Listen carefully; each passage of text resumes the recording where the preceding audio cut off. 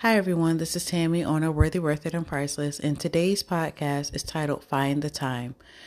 So I was thinking back over a few months ago, and I was speaking with one of my friends, and we were talking about this subject. And I told him, I was like, you should write a book about it. And he said, I have a lot of books on the inside of me. He said, I just haven't found the time to do them. Long story short, he actually passed away a few months later and never got a chance to write any of the books that he talked about. And I started to think about myself. And I have books that I haven't finished, at least about 4 of them I haven't finished, and for whatever reason.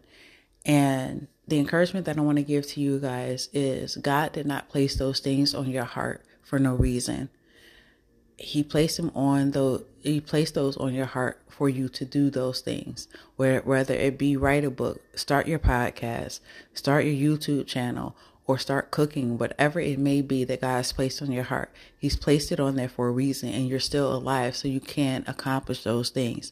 And something that I also did was start a challenge. So if you follow me on any social media, everything is under Worthy, Worth It, Priceless. I started a challenge called Find the Time Challenge.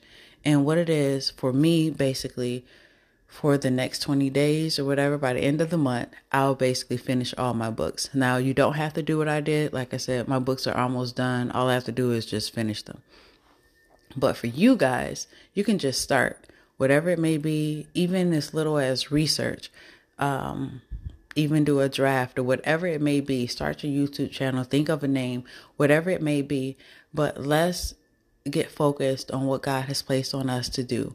So you feel free to hashtag find the time challenge, or just tag Worthy, Worth It, or Priceless, and I'll be able to see it.